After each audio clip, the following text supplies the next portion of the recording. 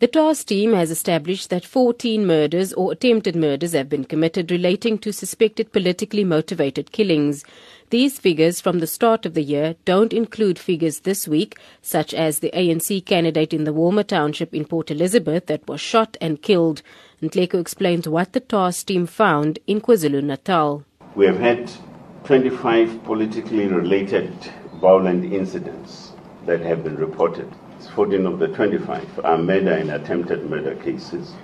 2 of those are cases of arson, and 2 of the 25 relate to public violence cases, and 2 other cases they relate to assault, GBH, and pointing of firearm. 1 case relates to damage to property. 1 case relates to culpable homicide. Another 4 people were killed in what is suspected political killings in Gauteng, Northwest, Eastern Cape and in Mpumalanga since March this year. Nhleko says they've arrested several suspects. We have had 7 arrests effected, and on attempted arrests, we effected 2 arrests. On the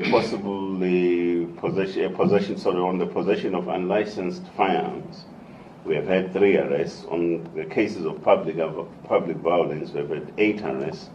On cases of assault, GBH, in other words, grievously body harm, and pointing of a firearm, we have had 3 arrests.